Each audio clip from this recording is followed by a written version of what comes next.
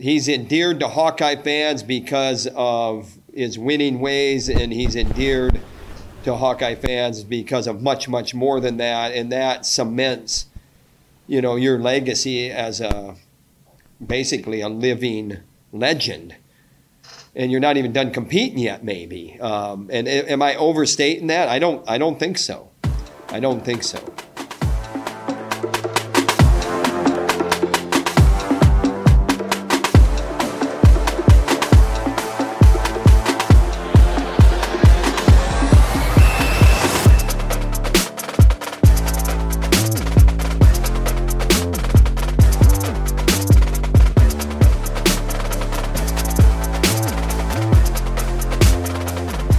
That was Tom Brands, head coach of the Iowa wrestling team, talking about Spencer Lee. Talked to Tom earlier this week about Spencer's decision to forego the rest of the season and what options he will be turning to at 125 pounds moving forward through the rest of the season. I've got that full interview with him later on today's show, so stick around and you'll hear the rest of it here momentarily. With that, hey, what's up? Hello, everybody. Welcome to In the Room, a wrestling podcast from the Des Moines Register. I'm Cody Goodwin, the Register's wrestling writer, and I am glad you are here. Let's start off with this.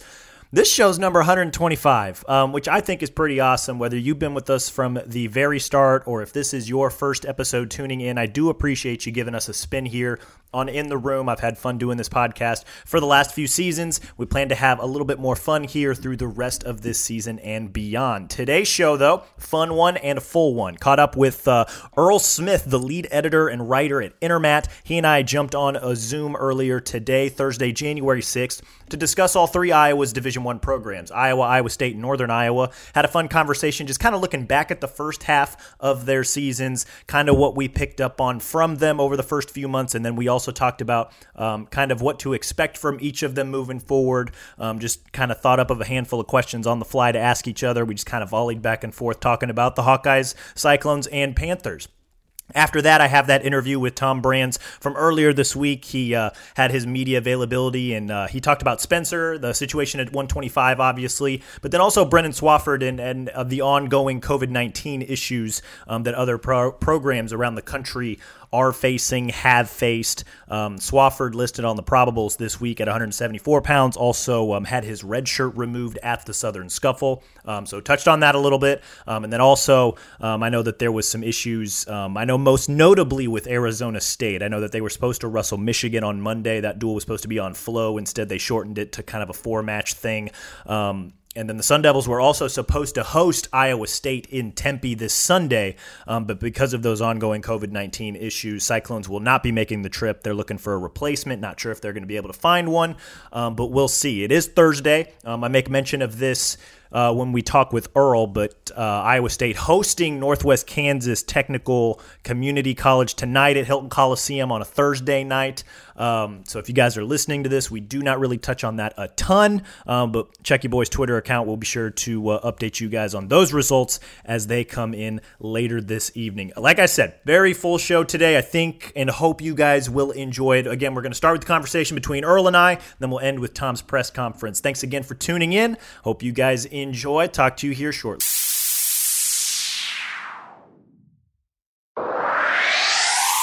As promised here, we're with Intermat's Earl Smith to kind of have a discussion about Iowa's three Division I teams as we enter the second half of the season.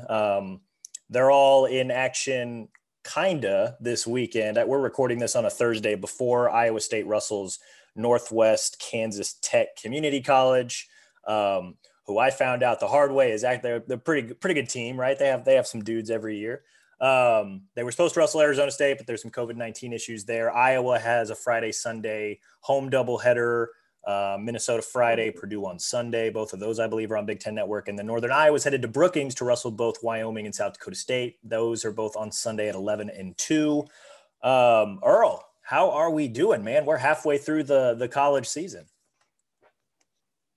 I feel like every season just flies by, especially if you're, we always say it's long from the competitors who are cutting weight and you're doing it over the holidays. But when you're just a fan or you're covering it, the season flies by. So, we're kind of putting this open tournament, individual tournament season kind of in the back burner now, focusing on duels.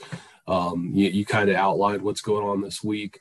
It seems like every time we look at Twitter, we're seeing or we're getting another email about a duel that's been postponed. So I've got my fingers crossed that anything we're talking about now isn't irrelevant like a half hour from now.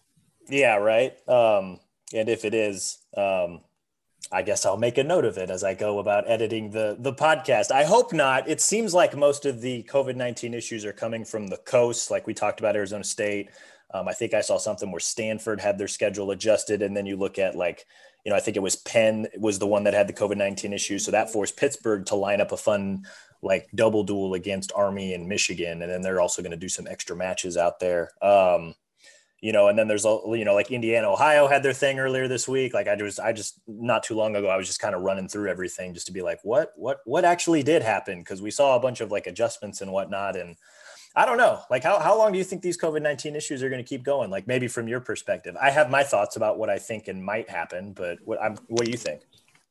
I don't really know. Cause I kind of thought that, this year would be kind of clear. There'd be some, issues here and there and wrestlers sitting out and maybe a team, every once in a while having to move a match back. But I guess it's going to be something we're going to have to deal with kind of for the rest of this season. I'm hoping after that we can move past it, but I've felt this way the past couple years, I guess. Well, and okay, so before we get to the Iowa teams, here's a fun little thought exercise. I know that the NFL is exploring potentially moving the Super Bowl, right? That's in February. It's at SoFi Stadium in LA. At least that's where it's scheduled to be. But I think I saw something where it's they're kind of exploring Jerry World. The NCAA Wrestling Championship set for Little Caesars Arena in Detroit. Should they explore a potential backup plan? And part two, if they should, where do you think they should go? I mean, I think you'd be doing a disservice if you didn't at least explore it. I guess Florida and Texas have been the places kind of where everybody has been moving events like this kind of on the fly. So those are kind of your two top locations. I am going to assume there's never been a D1 tournament at either of those states. I know in the past, I'm an East Coast guy, only maybe 8 hours from Atlanta. I've always wanted Atlanta to get into the mix hosting. I think Georgia would be pretty cool. So, those two states, I think, are probably your leaders, maybe Oklahoma too. Well, my first thought, and I don't know, I probably took this idea from just seeing it somewhere, but Big 12 championships are at the BOK Center, just the mats down, right? And let's just rock and roll if that's because I don't know how big Pinnacle Bank Arena is. That's where the Big 10 championships are going to be. I know Carver at its capacity. If you're talking tournaments, probably 12,000, but I know for dual they push close to 16. That might be too heavy of a lift to take it to Kansas City or St. Louis, which two central locations that people like. See, the problem with a backup plan is you're going to lose seats. So it's how upset are people who have already bought tickets? How is that going to impact everything? How do you justify moving it to those people? I don't know. That I feel like there's no clear cut. Yes, let's just up and move it. And even then, I'm sure the NFL is probably facing these similar issues too, as they're exploring ideas. But yeah, I mean, I think the big thing is, if nothing else, you have to be having these conversations right now, because, I don't want to get caught, with our pants down at the last second, not being able to hold the tournament or not being able to have fans or something like that. Yeah, I'm in full agreement there. So here's hoping that the powers that be are exploring that idea at the very least. What I wanted to do today, Earl, you cover wrestling more from a national perspective. I'm very much here on the ground in state. I wanted to kind of pick your brain a little bit about, obviously the 3 Division I teams. We kind of mentioned their upcoming schedule this weekend to kind of kick off the second half of the season. What I was hoping to do is run through Iowa State, you and I, kind of pose a question / assessment of each team through their first half of the season, and then post another question / assessment of kind of their outlook for January, February. So I guess from there, we can start with the Hawkeyes. And I guess I don't know if this is an outlook, but just kind of what do we make of Iowa so far? I don't know that we've seen we haven't seen the whole A team yet. Clearly the Spencer news is going to impact them, but I guess, you dropped them from number 1 to number 2 in your team rankings. I think you might still have them at number 1 in the dual rankings. But what do as somebody who kind of, you take the big picture bird's eye view of, not just these Iowa teams, but everybody, what do you make of the Hawkeyes so far this season? I don't want to say before the whole Spencer news came out, it was kind of what I expected. We knew that Kemmer was going to be, used sparingly. We still haven't seen him. We don't really have a timetable. And, some of the other weights, the kind of the middle weights I don't want to say struggled because that's probably overstating it, but, as far as the expectations for Iowa fans with, Murin and Young, but, Marinelli looks really good at a really deep weight. Cassiope, he had that pin, it was kind of what it was, but, yeah. He's going to be in the mix. 197 is kind of a really deep weight as far as your title contenders. I think Jacob Warner hasn't shown anything to, let me believe that he's not going to be in the mix there. So I know DeSanto, he's right up in that upper elite echelon for 133. So it's kind of what I expected. As far as the tournament rankings, I was actually talking with Willie before putting them out, and I thought it was going to be a real stark drop, obviously, without Spencer. And, initially doing the rankings, I was thinking, all right, well, I'll probably slide Drake in at a certain spot because, he had a good scuffle performance. And then, you would put out the probables that the Iowa athletic department put out, and, he's not listed there. You take that for what it's worth. But as of now, he hasn't wrestled an official bout for Iowa, so he's not in the rankings yet. So that'll give him a little bit of a bump as far as, the people that pay attention to that stuff goes. Yeah. And, I just reading the tea leaves, Tom basically told us on Wednesday, again, we're recording this on Thursday, that, he said Ybarra is going. That's explicitly what he said. Whether or not that's true, I guess we'll see Friday night. I guess I'm of the belief that, I don't know. This is if you were a D1 head coach and you had this problem, what would you do? I know what I would do, and I guess we can, I can give you my 2 cents, but I'm curious, what would, Drake or Ybarra, what would you do? Generally I would say go with Drake. He seems ready, you go with him. I know just watching Tom Brands from afar, generally he hasn't gone with true freshmen. He's generally redshirted every one of them. Spencer being an exception. I think maybe Micah Burak some years ago. Nathan Burak. Nathan Burak, there we go. But even then, he was unique because he spent a year at the OTC, right? Yeah, it's not like he was, fresh out of high school per se. So generally, even these really good recruits, they're redshirting a year. So I would expect him generally to redshirt his guys. Now, I think if you're again trying to read tea leaves and trying to, are they planning for next year? What's this mean for Kemmer at 74? I don't know. Trying to take it. There's a lot of stuff going on, I think. It's interesting to me because I don't know. I have to fully admit my bias if we're going to talk about this, right? Because I've been watching Drake since before he even got to high school, right? He won a cadet national title, as an 8th grader. And then he got to Fort Dodge, 3-time state champ, 2-time junior national champ. He's been in the semifinals of the cadet and junior world team trials. This is just, this is a dude that I've watched growing up. I've wrote multiple stories on him. I've talked to him. I was talking to him on Monday after the scuffle.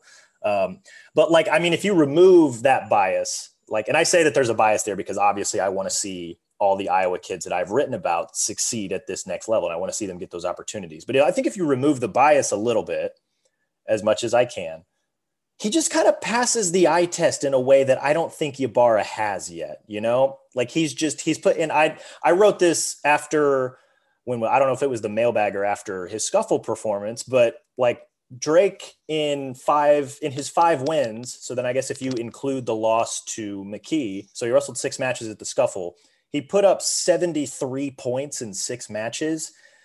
Ybarra has put up 33 points in 5 contested matches this season. Now, different level of competition, but even then I feel like that tilts in Drake's favor because he's wrestling these D1 guys. He wrestled Reese Whitcraft. He wrestled Noah Certain twice.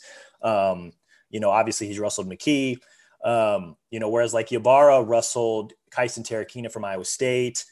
He wrestled Ryan Chauvin from Army, and then he went to the Luther Open where there were not a whole lot of D1 competition, right? So like it's not an apples to apples comparison, but I don't know. Like I feel like, and I guess they have the freedom to maybe go back and forth here a little bit if Tom wants to figure something out, but just, I don't know. Like maybe I'm just leaning too much into that Southern Scuffle performance, but I don't know. Drake seems like their best option, at least today. Like if the NCAA championships were tomorrow, Drake would probably be their best option to try and score as many points as they can at 125 pounds. Because that's ultimately what's going to decide this team race, right? You look at, the Abe Assad decision, like Tom felt Abe could score more points than Cash Wilkie or Nelson Brands at 184, which is why he's like, all right, hey, we're doing this. Spencer's an alien, but like that played into the decision too. Spencer could win a national title that year. That would maximize their point scoring potential. Like that's where I think this battle is going to be decided. And I don't know if it's going to be decided this weekend. I don't know if they're going to go back and forth because they got another Friday, Sunday doubleheader next weekend too on the road. We'll see. They're supposed to wrestle Northwestern next weekend. I know that they've had some hairy COVID things, so we'll see what's going on, but I don't know. It's going to be an intriguing development to follow. I'm kind of with you. I think it should be Drake, but I guess we'll see what happens because Tom's made funny decisions that I find confusing and don't understand until later. So I don't know. But that kind of tangentially leads into what I wanted to ask you about, kind of like my question of what should we expect from Iowa moving forward is now that Spencer's gone, we have not seen Kemmer yet. Can this Iowa team, and then part 2, will this Iowa team, can they win a national title this year? Can they go back to back and repeat, or are some of these things going to maybe be a little bit too much to overcome? What do you think? I think they can. Drake would be a central figure in. If you're asking me, if he's out there this year, he's lost to McKee twice. I wouldn't necessarily bet against him losing if he were to wrestle Friday night. I think he's just kind of based on his pedigree, working in the Iowa room, just the way that these first year guys develop week by week, month by month. I could see him ending up with a top 4, top 5 finish at NCAAs this year.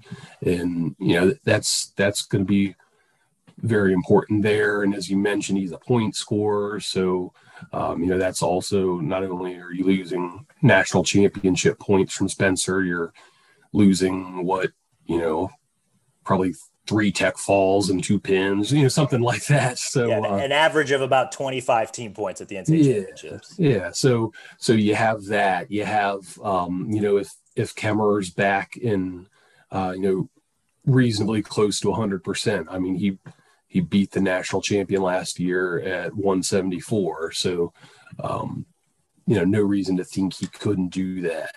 I mentioned, a guy like a Warner, our guys in the middle of the lineup, Murin, Young, those guys are battle tested. Those guys could, find their way high up the podium at both of those weight classes. Neither of those are I think 57 is much tougher than 49, but there isn't a reason why he couldn't be midway up that podium. So I do think there's a blueprint for it to happen. It's one of those situations where it's like kind of everybody's best case scenario. And for anybody that's watched like more than one wrestling tournament, generally you're all of your best case scenarios never happen. So there are going to be, one or two guys that, fall short of, what we project, what we think is going to happen. So looking at it today, I would say probably not. I'd have to give the edge to Penn State. Yeah. Well, and it's obviously, I think that's the team that, again, if the NCAA championships were to start tomorrow, I would give them the edge too, just the way they've looked, the way they performed, who they currently have in the lineup, and then Michigan's just kind of lingering out here, and I don't know exactly what to make of them yet. But on paper, at least, this seems like it could be a really exciting, thrilling 3-team race. And it's been a while since we've had one of those, I feel like. But, you mentioned, like Iowa, like best case scenario, can they get it done? You could almost make the same argument for both Penn State and Michigan, right? Because, Michigan's going to have a lineup that has 7 All-Americans, 3 returning NCAA finalists. Nick Suriano is now in the fold at 125. Penn State obviously has 4 returning NCAA champs, plus, Max Dean, who's been in the NCAA finals, plus, Greg Kirkfleet and Drew Hildebrandt now, both All-Americans last year. And it's just the more I look at, my guess, I don't know, maybe you probably know a little bit better than me. I think somewhere in the range of 120 to 140 points is going to win it this year. How each team gets there, like you could go weight by weight and say, Iowa's best case scenario is this, Michigan's best case scenario is this, Penn State's best case scenario is this. And I think 174, for example, is a really good weight to look at as we don't know what's going to happen until it happens, right? Because you've got Carter Starace, you've got Michael Kemmer, but you've also got Hayden Hidley, and you've also got Mekhi Lewis. And it's any one of those guys could win it. Any one of those guys could take 7th. And I don't know that it would be a huge surprise. So it's I don't know. This is where I'm yeah, they could win. I'm with you. Yeah, they could win it. Yeah, they need a lot of things to go their way.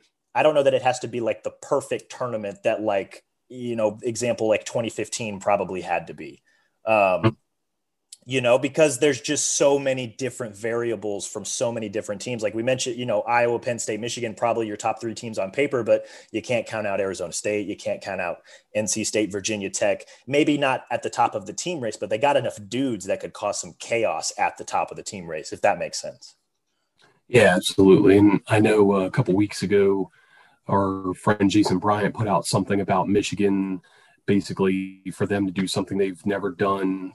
It'll take stuff they've never done, I think was something like that was the title, probably more eloquent than I put it. But as time has gone by, it's looked a little more achievable for those guys, and getting Suriano officially in the mix, and hopefully wrestling in their home state in front of a home crowd. You never know how that impacts a team. It could be negative, could be positive. So I do really want to see what those guys can bring to the fold. And then again, do they knock off a Penn State guy or a Iowa guy or, Arizona State as well? Yeah, no, it's super, 141, 149, Stevan Micic is back. Will Kane and Storr get some run in the postseason? I know he got hurt at CKLV. Nick Suriano, how does he factor in with guys like Vito and Pat Glory? And how does that impact Drake, right? And how does that also impact Drew Hildebrandt? It's there's just so many different variables here that it's we think Penn State's probably the favorite at the moment. But how does everything, Bo Bartlett, for example, at 49, he's a guy that could probably win 3 straight 1-point matches and make the semifinals, which guarantees you 6th place points, or he could go in 2. It's just, I don't know what's going to happen, which I think is part of the fun. I don't know. I don't know how you're feeling. I think it's just going to be a wild 3 days in March, whether it's in Detroit or Tulsa or wherever the heck they end up taking it. I hope it's in Detroit because I think that'd be pretty fun. So actually the first NCAA tournament I was at was 2007 in Auburn Hills. And that was not the best experience as far as kind of being out in the middle of nowhere. And the tournament was great, but I'm looking forward to it being in a new, I always like having it in new arenas and seeing kind of what's up with downtown Detroit, stuff like that. Yeah. I'm excited. I'm excited to be in Detroit. And obviously when you talk about the Hawkeyes, you think of, what is their NCAA championship output? And it's just, I don't know how big of favorites they were had Spencer been healthy and decided to continue to pursue this without ACLs. But, I know that they're not exactly clear-cut favorites now, but I do still consider them maybe a strong contender for this team race. So it'll be interesting to kind of see what happens. And we'll, obviously everybody's going to monitor what they do at 125 moving forward. And especially this weekend, I don't know if it'll provide clarity, but at least probably give us an idea of what they're going to do. And I'm sorry to cut you off. No, you're good. They have two really good 125 pounders that they're facing in McKee and Devin Schroeder from Purdue. So, if you're going to get a good gauge of where Ibarra is, if he's the guy going for both of those matches, and if, the staff feels like he's right there with them or he knocks them off, however that it turns out. Yeah. Well, and I tell you what, it's not just this weekend. Like you look at, McKee Friday, Schroeder Sunday, and then it's, Illinois Northwestern, which is Cardani, who, he just won the Matman Open. And then Michael DiAugustino, who's pretty tough. And then Ohio State's Malik Heinzelman, Penn State's presumably Drew Hildebrandt. I think they're taking both Drew Hildebrandt and Jacob Campbell to Maryland this weekend. And then the page turns to February. Wisconsin's Eric Barnett. That's an All-American. Trevor Mastrogiovanni from Oklahoma State. He's pretty tough. And then Liam Cronin from Nebraska, who maybe not quite at that elite level, but still like a really tough competitor who's been around the Big Ten Conference for a few years. So no rest for the weary, whether it's Ybarra or Drake, right? That's a gauntlet. Absolutely. Right. And then that's before the Big Ten and NCAA championships, right? So that's, those guys will be battle tested right in time for the postseason. That's the Hawkeyes. I don't know if you had any last parting thoughts before we moved on to Iowa State. I just wanted to throw out the Jaden Ironman, as I was talking about guys, I didn't want him to go unmentioned as another guy that has beaten the NCAA champion from last year, could very well, do it again. Yeah. Right. Well, and now, 41 becomes very interesting because there's Nick Lee, Ironman, Stevan Micic has been to the NCAA finals before. That could be a weight where Big Ten tournament results could be a huge factor in, how many points does each team get out of that weight, right? Because it's going to take everybody, whether you're Penn State, Michigan, or Iowa.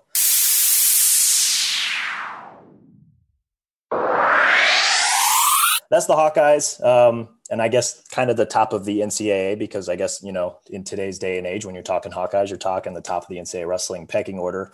Iowa State, maybe a few steps down, but still a very, very intriguing team this year. My question kind of looking back is,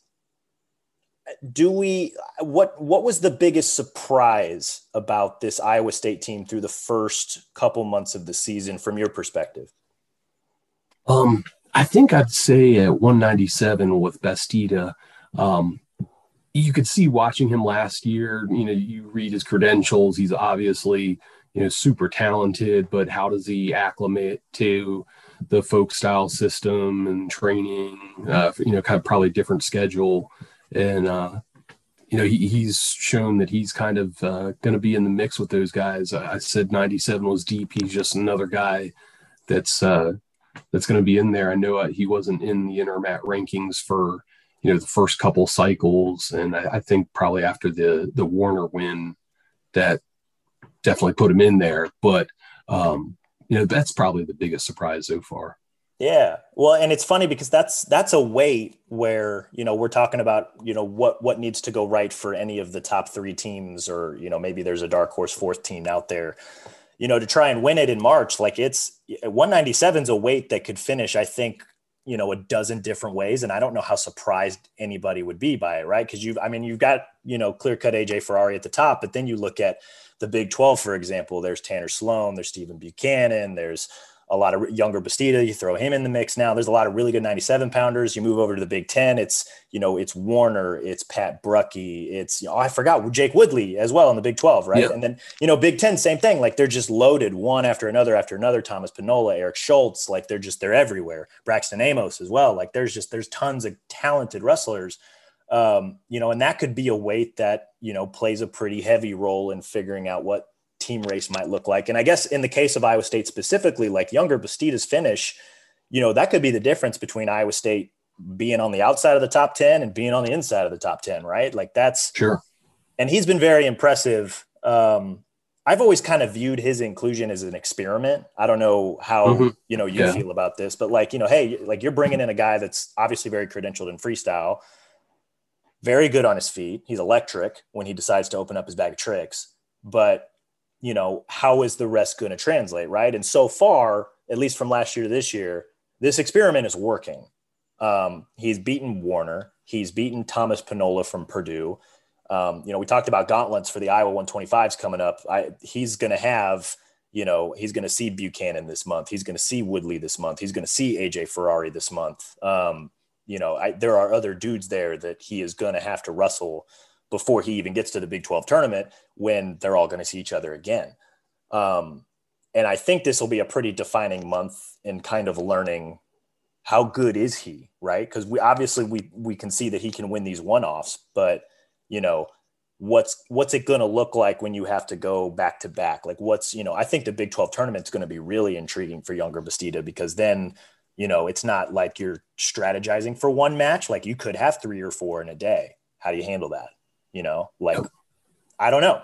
It's going to be really intriguing because I agree with you. He's been a very pleasant surprise because of the weight he's at, and he's been very impressive. And I'm very curious to see how he does, especially through this month, just knowing who he's got to wrestle, because I think that'll tee up expectations for Iowa State moving forward.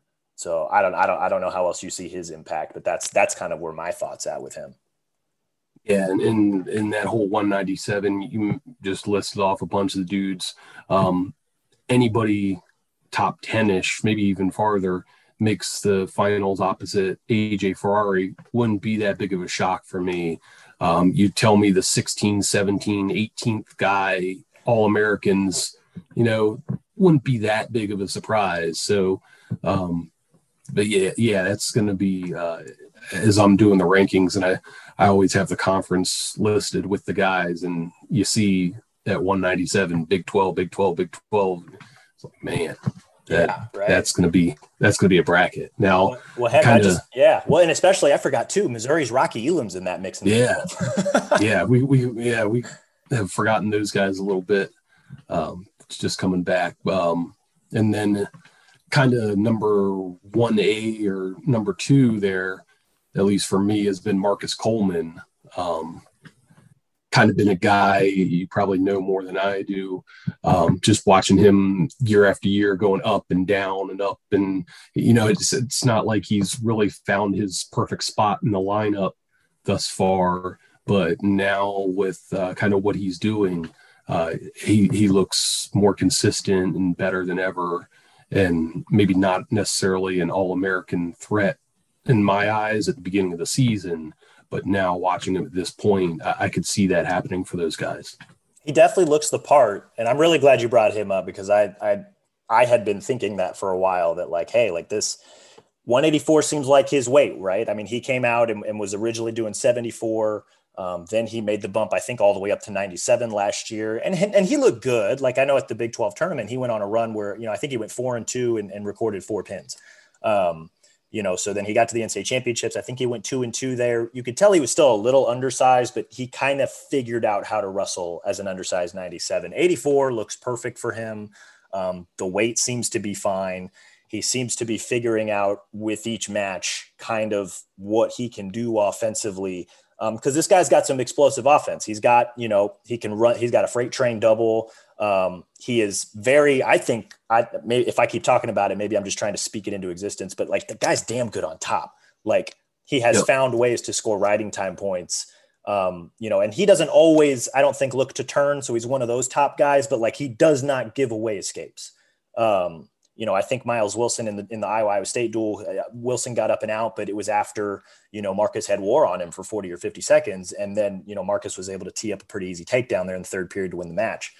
I agree with you. It's been really fun to kind of see Marcus not just thrive, but really kind of settle in and figure out what weight works for him. And, it's still early, and he's another guy we're going to learn a lot about through this next month or so. But he looks like the part of an All-American contender. It might for him depend on, where does his Big 12 finish put him in the national bracket. But this is a guy that if he's in the quarters on Friday morning and he's able to do the one thing he needs to do to win that match, it wouldn't shock me at all. I'm not saying Marcus Coleman's going to get to the NCAA semifinals because 84 is pretty top heavy, but this is definitely a guy worth watching because it looks like like you said, it looks like he's finally figured out his optimal spot in that lineup.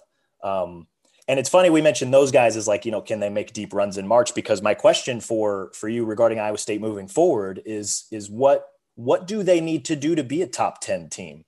We talked about Younger. We talked about Marcus Coleman.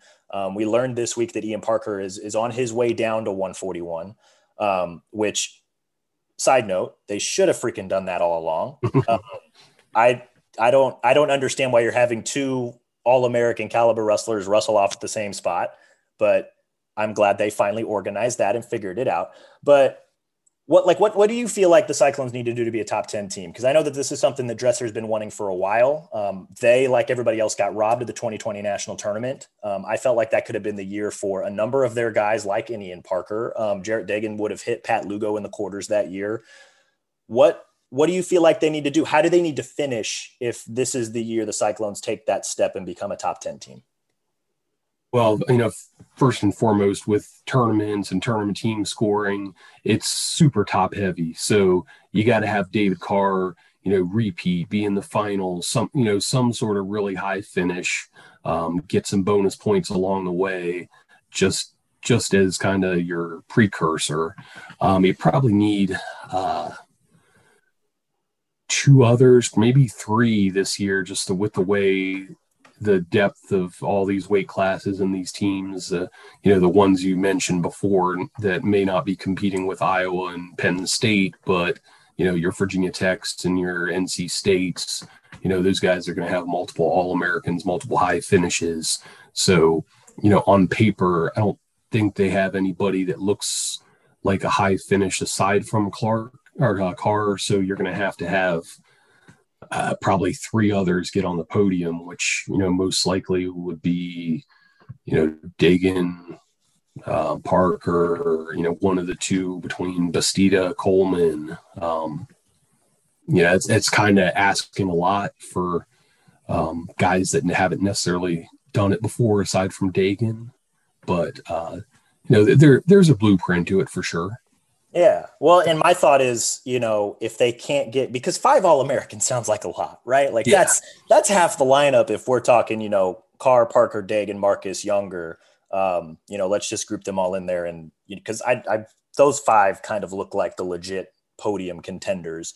Now, can they nickel and dime their way into the top 10?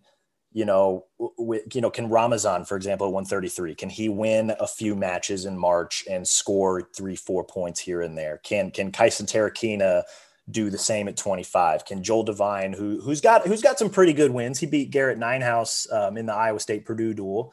Can he kind of, quote unquote, hold serve with his 20th ranking at the moment and maybe get to Friday, score a couple points here and there? Can Sam Schuyler now at heavyweight, can he figure some things out and maybe win a match or two? Part of me thinks that's part of this equation. I just don't know how much part of the equation it is. Cause I'm with you. Like they could, David Carr could be their only All-American, or they could finish with 5 and neither would surprise me. But I'm also in agreement with you that they're going to need more than just David if they want to be a top 10 team. Cause they had 2 All-Americans last year and finished 13th. And I don't have the scores in front of me, but I know that they weren't super far from the top 10. I think they finished in a tie for 13th, but they definitely weren't one more All-American away from the top 10. So they're a very intriguing lineup to me because I feel like they've always had this potential, and now it's cross your fingers that they all stay healthy and keep wrestling well, because I think it'd be kind of fun to see them finally take that step, especially with, this group of guys that they've got currently. I mean, specifically Parker and Dagan, this is their last year. Sure. They would be leaving the program in a tremendous spot if they're able to go out by getting Iowa State into the top 10. Yeah. And I always love, I don't know, I guess I love a little bit of everything. I can find a reason to be happy watching wrestling. But I like seeing kind of your traditional schools kind of in the mix. If Minnesota and Iowa State and Oklahoma, like if schools like that kind of fought their way back into it and were top 10 teams, I don't know, I feel like it's good for the sport. I'll still enjoy it if Missouri and Virginia Tech are in the top 10 too. Hey, I will definitely enjoy it if Missouri's in the top 10. But I will say, and I'm thinking of the Cy-Hawk duel.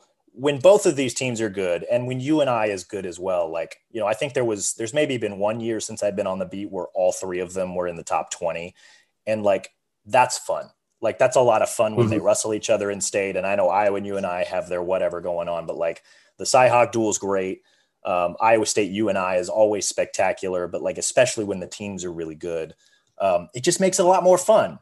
And so here's, I'm hopeful that maybe Iowa State can take those steps, just because, you cover these guys for so long, you really get to know them. And, you do hope that they can attain the goals that they set out for, because one, how hard they work. Two, everybody loves a good story. Right. And so Iowa State breaking into the top 10, I think would be a fun story for them. And also just for Iowa wrestling in general. So I don't know. I'm with you. I think there's a path there, but it's going to take, similar to the guys that want to win titles this year. It's going to take, more than just David Carr. It's going to take a group of them to really focus in, hone in, and get the job done come March. Northern Iowa. I guess before we get there, you got any final thoughts on the Cyclones so far this year and where they're headed? Yeah, I think initially I probably was late to the party as far as kind of underrating them as a dual team. I think after seeing the Purdue match at Humboldt High School, I kind of jumped on board a little bit, but they've really kind of solidified themselves as a dual team. We're talking more tournament stuff now, but they're pretty solid top to bottom.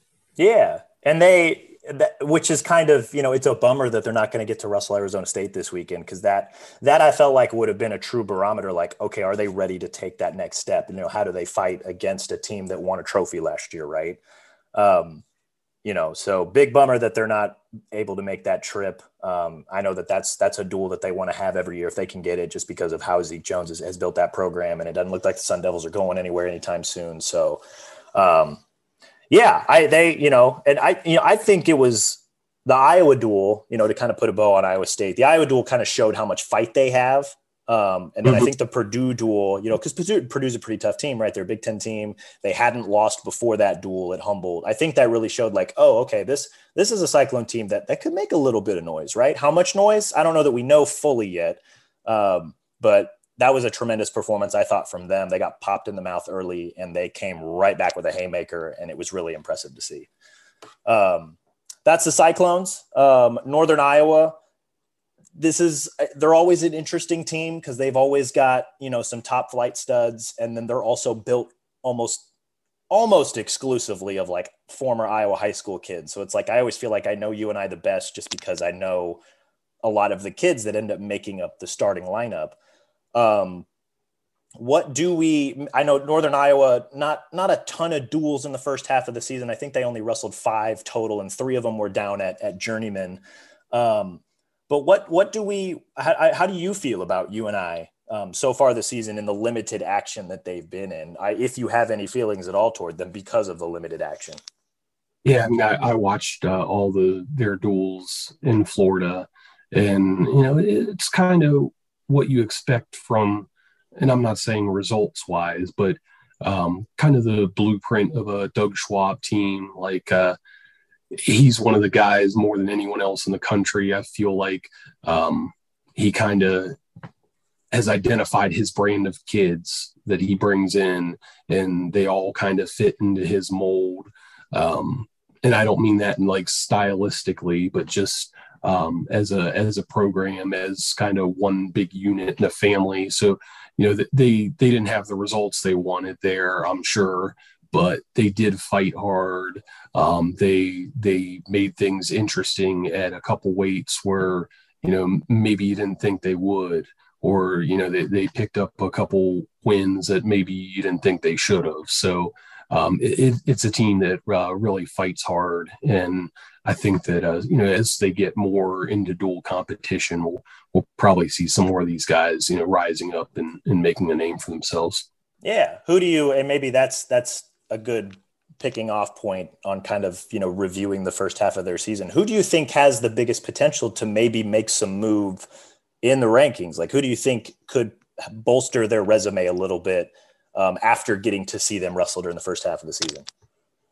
I've always been kind of a Happel fan, and I feel like he has. He can probably move up at 141. I think he's probably, sometimes I have my opinions, but I try to make sure they're kind of factually backed up. Yeah. So he's one where I just feel like he's probably better than where he's ranked right now. I don't know if I necessarily have the evidence to prove that, but I feel like he's a guy that'll probably rise up. I've been impressed with Schoenfelder at 74. I don't necessarily think he has the greatest record. He's had some good competition, but he had that huge win over Mako from Missouri. So, he's a guy that I've kept my eye on. And then at heavyweight, Tyrell Gordon. Again, I don't necessarily know what his record indicates, but off the top of my head at least. But he's a fighter. He's a tough kid. Yeah, I like that you mentioned Pat Schoenfelder, because he's a guy that, he's kind of fluctuated between 65 and 74. And since Lance Runyon's been dealing with an injury, and now that we're at the halfway mark, do they opt to just give him, do the medical red shirt with him so that Pat can just go the whole way? Because I'm in agreement with you. That's a guy that he's going to give you all 7 minutes when he's out there. He may not win all the matches, but he's going to give you all 7 minutes, which, that will win you matches that you probably shouldn't. A big fan of Kel Happel. It's another Iowa kid that I've watched from quite literally start to finish. So it's been really fun to kind of see him get the opportunities he's gotten. And, you mentioned Pat Schoenfelder with a big win, same duel. Kel Happel beat Alan Hart, who got to the Scuffle finals. Yep. So, he got to the semifinals of the Scuffle, not the finals. Or did he? See, now yeah, he beat Alirez. Clay Carlson. Oh, you're right. He was on the other side because Woods beat Alirez. You're right. Gave him his first loss. Yeah. So like Kel Happel's got to win over that guy. And I think the interesting part about watching these guys in Florida is like you got to see a few of them really get a taste of what the top of their weight class looks like. Like Kel Happel, for example, he got to wrestle Nick Lee. Schoenfelder got to wrestle Starachi. Brody Teske in an earlier duel got to wrestle Vito from Cornell. Same thing with Colin Real Buto, who seems to be a little lineup battle there between him and Tristan Lara. But Real Buto got to wrestle Yanni. So it was kind of interesting to see, and then Parker Heck guys, and we know how good that guy is. And he was, this close, literally this close to getting Aaron Brooks. He was in on a few shots that I think if he's wrestling anybody other than Aaron Brooks, he probably finishes, but Aaron Brooks is good like that. And then Tyrell Gordon. Yeah. He's always been super interesting to me because he was like underrated. I feel like coming out of high school, like he was a double junior All-American as a senior. And we all know how freaking hard that is to do, especially now that they do freestyle first in Fargo. So he was a double All-American, went to UNI, wrestled 97 for a year, said, I hate cutting weight. So Doug's like, all right, go heavyweight. And then he beats Zach Knight and Ward down in Florida with a really mean right out. And that's like one of the first times I could really tell like, oh, okay, Tyrell Gordon's not a full heavyweight. Like, cause Zach Knight and Ward had like, I'm exaggerating, he had like a foot on him. But like Tyrell Gordon just kind of, bucked up and said, you're not getting off the mat. And he won 4-2. And it was really impressive. I don't know exactly what to make of them, but I know that they're always going to be fun and entertaining, which then I guess leads me to the question I wanted to ask you about you and I moving forward. If I set their All-American line at 2.5, are you taking the over or the under, and why? That's kind of the perfect number, isn't it? I think we have our two. But do we though? That's the thing. Like, Well, I don't know. and that's with Spencer out. You can I can kind of say it's wide open in the sense that there's your Surianos, your Vitos, your guys that you think are going to compete for the title, Pat Glory, but it also opens up one spot on the podium because we knew Spencer was going to play somewhere. You could put that in stone. So that's one more guy that would have missed the podium that gets on there. So, is Teskey that guy? Yeah. And he, he got to the quarters last year. He was 17 seconds away from beating Drew Hildebrandt. And then I forgot, he lost a close one in the blood round, but yeah, like he's right there. So it's, now that spot is available, and even like before Spencer decided to go down, I kind of thought he was still in that range. Yeah.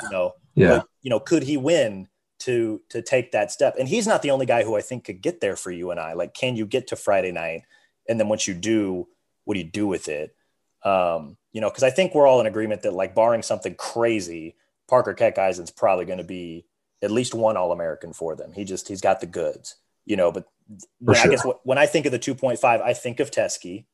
I think, how much better can Cale Happel get?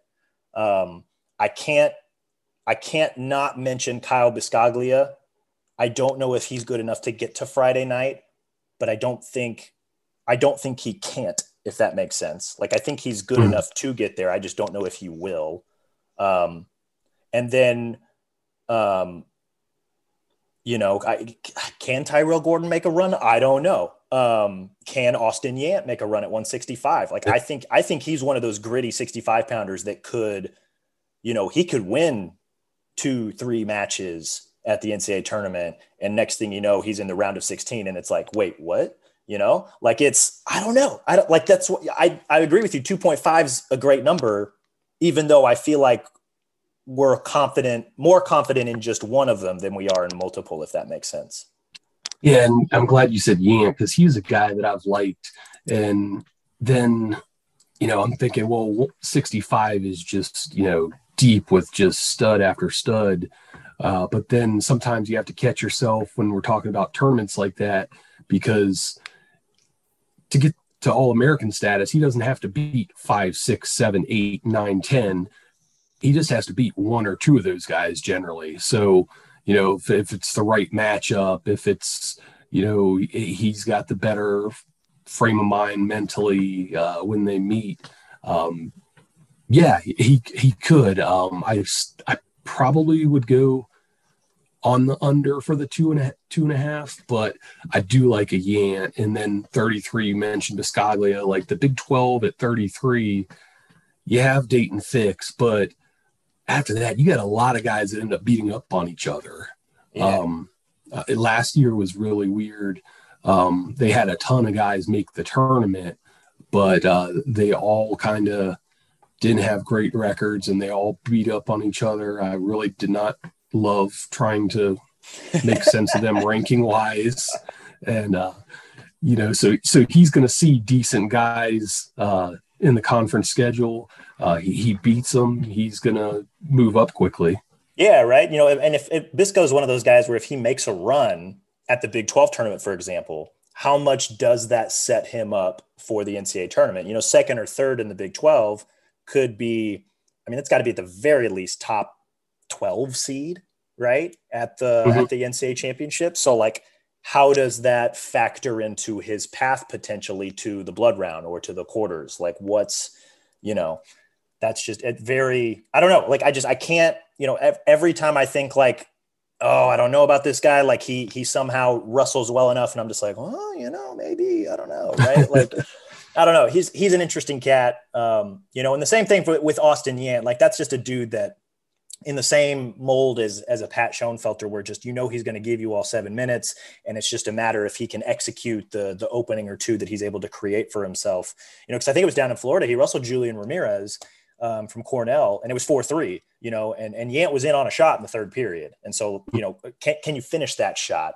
And, if he's able to finish that shot at the right tournament in the right time period, like, how does that help him, moving forward? Like, is that enough to break through and get to Friday night to give yourself an opportunity? I don't know, man. Like, there's just a lot of interesting pieces with this UNI team. And, I don't know that it's in the same vein as like an Iowa State where like you can kind of see where Iowa State could get 5 All-Americans if everybody stays healthy and everything breaks right. I'm not saying UNI probably has 5 All-Americans in their lineup, but there's enough dudes here where if they wrestle hard enough, it's like, you can kind of see a path where he gets to Friday, and then it kind of depends on the draw here and there, which that to me is what makes UNI super interesting. Because we could talk until the cows come home about Keck Eisen and an 84 and can he beat Aaron Brooks? And, if he's on the opposite side, could he get Hidley and maybe could he make a run to the finals? I don't know. But to me, it's a lot more interesting with UNI is like, how can these other guys create paths for themselves, which I think is that'll be a fun thing to kind of monitor as they navigate the Big 12 slate. Yeah. And that's kind of what we're looking at right now is we're getting into this dual season and seeing how this one win Sunday or one win next Friday, impacts conference seed, which impacts NCAA seed and so forth. So it's fun kind of tracking that big picture while we're looking at day by day as well. Absolutely. Yeah. That was kind of what I thought about UNI. That's all 3 Iowa teams. Is there anything else you wanted to get off your chest about the 3 Iowa teams before we close the show here, Earl? No, I'm like 90% on the fence about coming to the Iowa Penn State duel. You need to come. Haven't been to Carver Hawkeye, so I appreciate the passion of just all of the Iowa wrestling fans, across the 3 D1 schools. It's different fan bases, but everybody loves their wrestling, so that's good enough for me. Yeah, that's one of the 2 duels. The other one actually being the one this Friday night against Minnesota. They sold out 2 months in advance. So that crowd's going to be rocking. As soon as they can, I'm imagine, if they don't figure it out this weekend, they'll take the rest of the month to figure out 25 like we thought. And, whoever it is, if they're able to produce something over the next month, that's just going to make them that much more excited to wrestle potentially Drew Hildebrandt that night.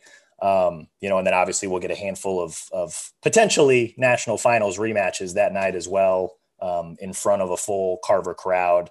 I am saying you need to come. You need to come out to Iowa City, come watch this duel. We're all going to be there. Like, it's going to be a blast. So however you need to make it happen, make it happen. That sounds like a plan.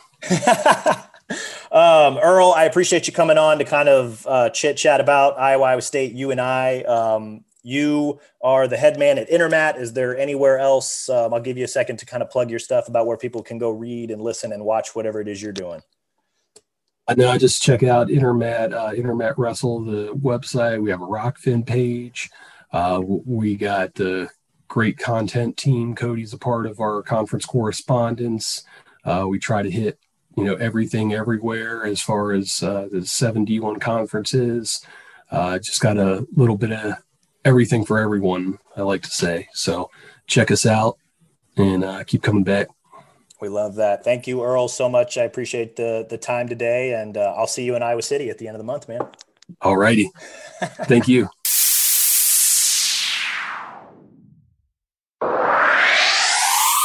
Big thanks again to Earl for taking the time to chat with me about all 3 of Iowa's programs. Always fun to bring in someone who has that bird's eye view of all the teams and to get to pick their brain, just kind of about what they're thinking, their perceptions, what they're looking at moving forward, especially for a guy like Earl. If you do Division I wrestling rankings, you clearly know your stuff. You clearly have to pay attention to a lot of little things. So always appreciate a perspective like that, especially somebody from Earl. Especially somebody like Earl, who, he's been doing this for a heck of a long time. So always value his opinion and his perception on things, and really glad we were able to make this work. We're going to end today's show as promised with Tom Brandt's press conference from earlier this week. Again, he talked about Spencer, Iowa's options at 125 pounds, Brennan Swafford, and then also what he thinks about the ongoing COVID-19 issues that some teams around the country are facing or are dealing with. So always appreciate time with Tom whenever he gives it to us. So let's go to that chit chat now.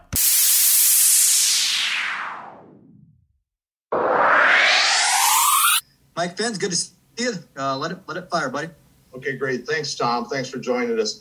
Tom, I just want to talk a little more about Spencer Lee before we move on.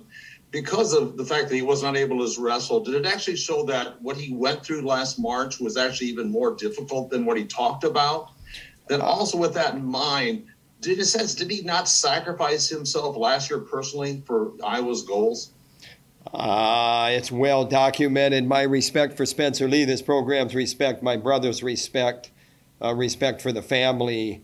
You cannot say it enough, his sacrifices. You cannot say it enough, the courage that he has and will have and will have to have, regardless.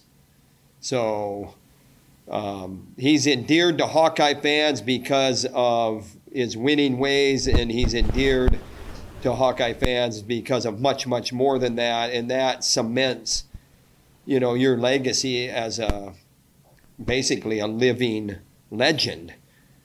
And you're not even done competing yet, maybe. And am I overstating that? I don't think so.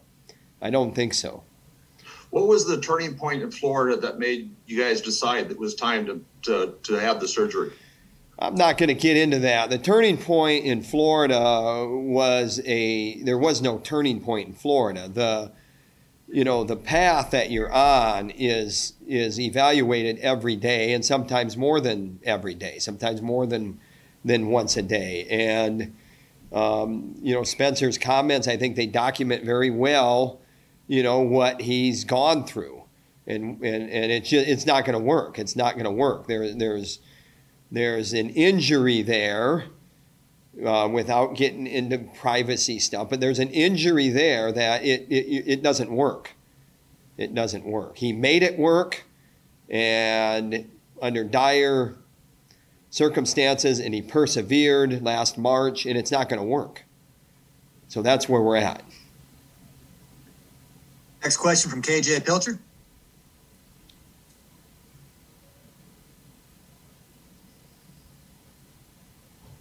Can't hear you, KJ. You doing all right, buddy?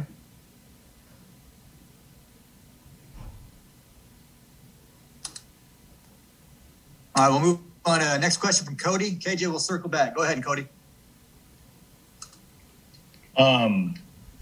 Coach, from your perspective, what was the conversation like with Spencer when it came to, making the decision to get surgery?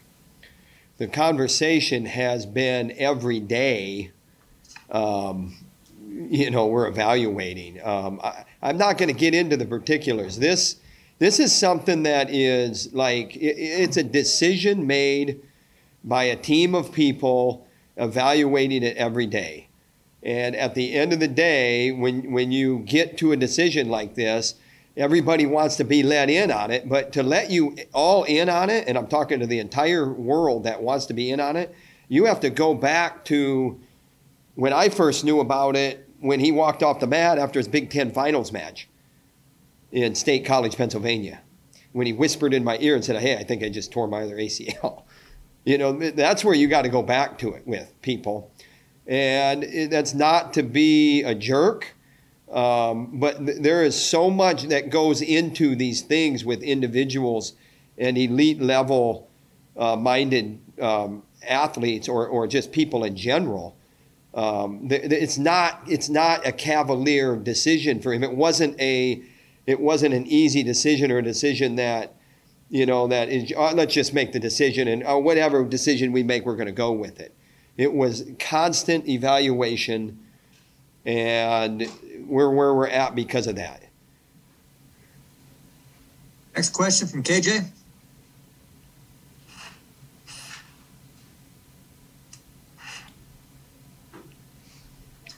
I think every time KJ tries to unmute, he loses connection. So we'll go to Mike Halas.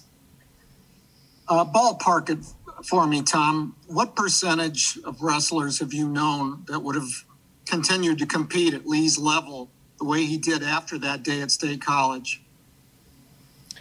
I don't know that it's unprecedented, but in my mind, it's unprecedented. I know wrestlers in this program that have been ACL deficient, that have competed and had success. I don't know anyone that was ACL deficient in two knees. He's a competitive guru.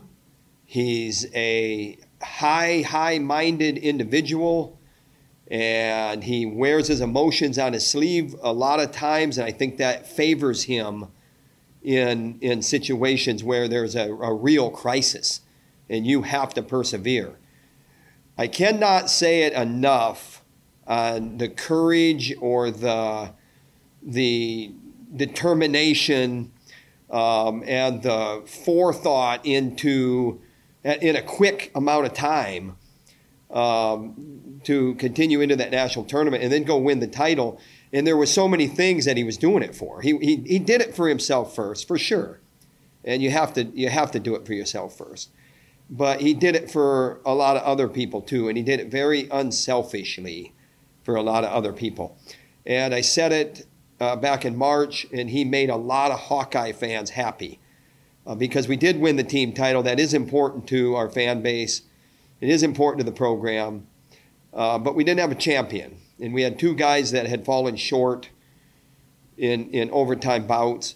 And he made a lot of people happy by doing what he did. And you cannot say it enough. So that's an answer to your question.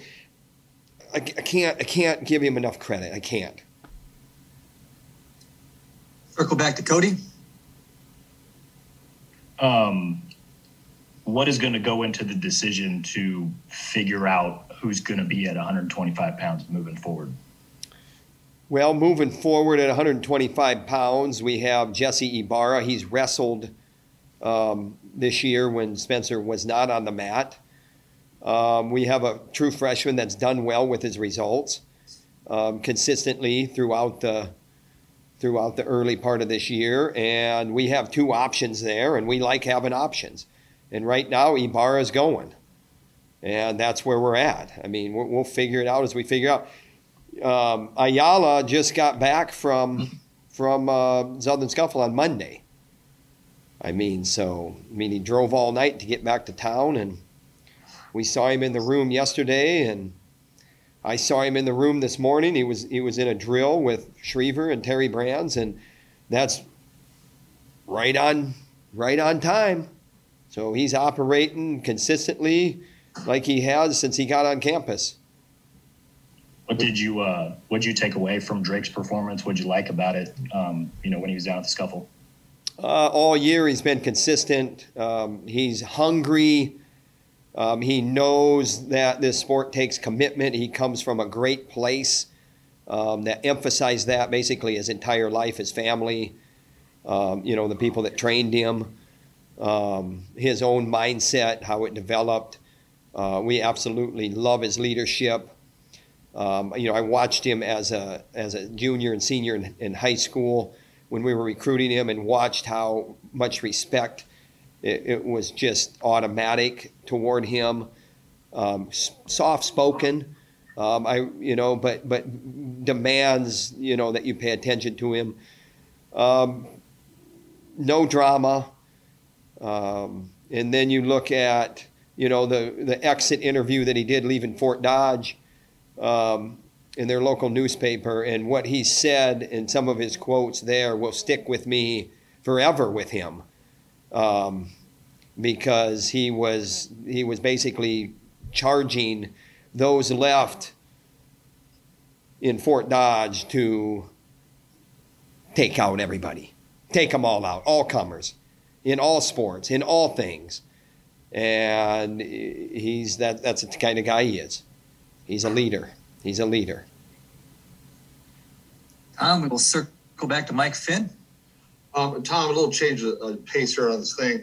What's happened with Arizona State. They've had to alter their thing because of COVID. There's some other programs that are dealing with it. Are you concerned at anything like, here we go again, this is an issue that wrestling may have this postseason? We control what we can control. We tell our guys that. For me to say that I don't have an eye on what's going on, that would be in error, but we control what we can control. I operate the same way. I know that there's protocol snags out there, and we're gonna work through those any way we can with doing things that keep our net as small as possible so we don't get any interruptions in our training or our competition. And if interruptions happen, then we'll roll with it. And we have a group of guys in that wrestling room that I'm speaking for, that I can speak for. All they want to do is compete, and they're going to get ready to compete. And when they're told that, hey, there's going to be a little bit of a schedule change, then they'll roll with it as well, just like they had to, with the Midlands being canceled, and then the Hawkeye Open, and then the Hawkeye Open not going, and Midlands was going, and we ended up in the Southern Scuffle with basically the same group that was going to compete in the original Midlands, and that's because we're steady. That's because we operate that way, and we're very steady. Has the Big Ten or the NCAA put any correspondence with y'all at all, just to remind you of anything? Or? Yeah, I mean that's boring stuff because we've been through this so much. We had a phone call yesterday with Big Ten coaches group, and we have emails today, and so we're all just ready for when there is a decision. And right now there's nothing that's really earth-shattering that's changing, and it's great. And for Arizona State and Michigan to get 4 matches in what was going on down there, I applaud them. I applaud that. I mean, make something good come out of this. I mean, don't just shut it down. And I saw Zeke Jones was interviewed. I didn't listen to that interview. I'm going to go back and listen to that interview because I want to know, that, hey, that's good stuff there. I mean, let's get something going, even if, we're at an all-time peak right now. But young people were meant to compete. They weren't guaranteed that things aren't going to be interrupted. But, what? They were meant to compete. They were meant to live their lives with gusto and with energy. And when bad things happen, you keep going. And that's what we're doing, and we got a room full of those guys. Thanks, Tom. KJ, if you got a connection, I'll go to you, buddy. All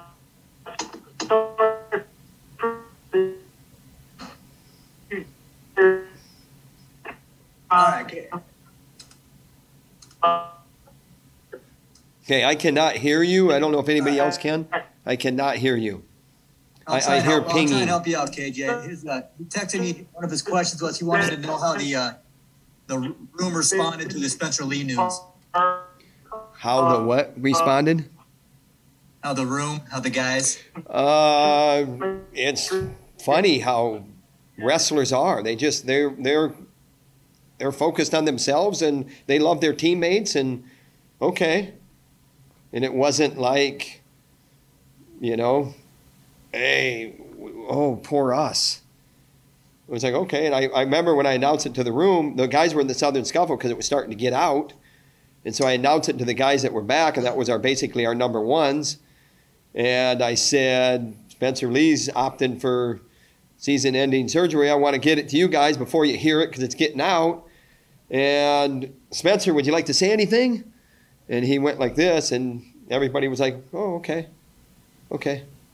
And you can ask, Cassie Opie, he's here, and you can ask Brendan Swafford, he's here. You can ask him those guys those questions as well. But, hey, they're concerned for their teammate, but they also we got the Olympic champion coming to town.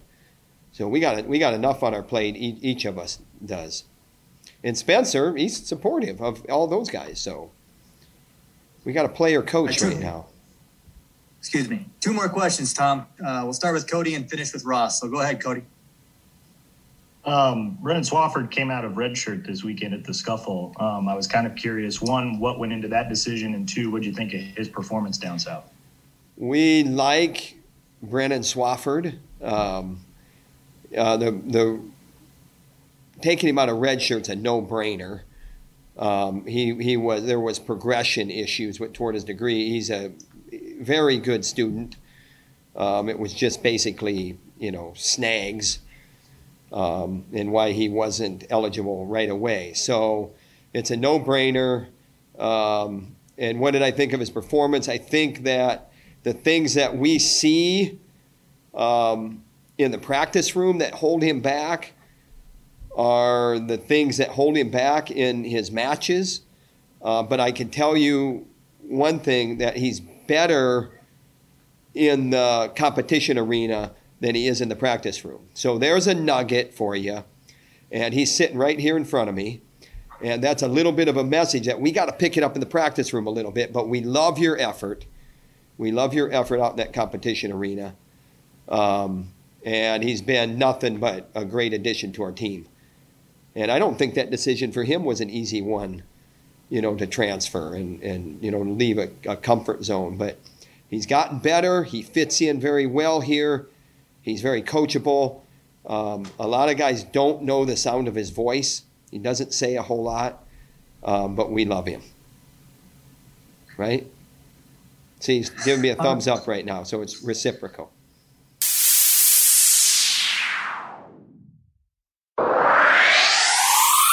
Big thanks again to Tom just for making it work today. I say today, this week. Chatted with him over Zoom. I know that was kind of a COVID precautionary thing. So we'll be back in person on Friday, tomorrow, for the Iowa-Minnesota duel. Iowa State wrestles tonight. Looking for another opponent to wrestle on Sunday. So we'll see if that happens. And UNI in action on Sunday in Brookings against South Dakota State and Wyoming. So full weekend slate of wrestling back in action. Iowa high schoolers are back in action as well. I believe I will be in Ames at the Jack Mendenhall Invitational. Going to be a lot of really good wrestling there, but also tons of really good Iowa high school wrestling all over the state, and even around the region, right? Waverly Shell Rock's going up to the Clash. Handful of other Iowa high school teams are going up that way, and then Southeast Polk headed to the Cheesehead. They have actually a handful of duels on Thursday night, and then they'll see a ton of top-level national competition on Saturday at the actual tournament. So going to be a full busy weekend of wrestling. Just had a couple of parting thoughts for you guys. I know we're already over an hour here, so I'm trying to wrap up the show as quickly as I can. Just a couple of takeaways from Tom that I got from that press conference was, just a couple of quick thoughts regarding, I guess, 174 and 125. Swafford seems like he's just kind of the next man up. Clearly something's we're kind of waiting on when we're going to see Michael Kemmerer, right? I know not everybody, but a lot of people saw, tweets flying and, over the weekend and before then, when are we going to see him? Iowa's only got 9 duels left, and then they get to the Big Ten championships, NCAA championships. I'm not sure if we'll see him this weekend. Maybe we will. Maybe we'll see him for one match. Maybe we'll see him for both. If not, it looks like Swafford seems like he might be the front runner to go at 174. If we don't see Kemmerer, so we'll just kind of, I'll be at the duels and I'll let you guys know what I know when I know it. And then at 125, I know Tom pretty explicitly said that Ybarra, we're going with Ybarra right now. It wouldn't shock me to see Ybarra go Friday, maybe even both days, depending on how well he wrestles on Friday. Also wouldn't shock me at all to see Drake Ayala, see his red shirt get pulled and see him be the starter from here on. Wouldn't shock me at all to see them both get one match this weekend. I think he's got options there, Tom does, and maybe he's keeping a final decision close to the vest, but hey, they've got options. None of those situations would surprise me when it comes to 25, just because of the way Drake has wrestled at the Scuffle, just because they pulled Jesse's red shirt first, so maybe they want to give him a final match just to say, hey, prove it. Right? Like kind of, hey, show us that you can be the guy, show us that you can go generate offense, show us that you can go do some things, because clearly Drake has showed it over the course of the few tournaments that he's been able to wrestle at. So yeah, it also wouldn't surprise me to say, hey, Drake earned it at the Scuffle. Maybe he'll go once or both this weekend. I don't know. I think that's obviously more of a reason for everybody to pay attention. Just kind of see what happens, and then we'll obviously go from there and assess the team moving forward. So as with anything, once I know, you guys will know, and we'll move forward from there. So yeah, that's all I've got on today's show. There's a lot to take in, right? But I appreciate you guys listening. Be sure to rate and review the show on Apple Podcasts, Stitcher, Spotify, Google, iHeartRadio, wherever you listen to your podcast. Follow your boy on Twitter at Cody Goodwin, on Instagram as well, Cody J. Goodwin. And of course, be sure to also subscribe to the Des Moines Register so that you guys get all my stories, mailbags, analysis, and videos. You can find links to do all of that, as well as stories and videos from this past week in the show notes. Thanks again for listening, you guys. We will talk again soon.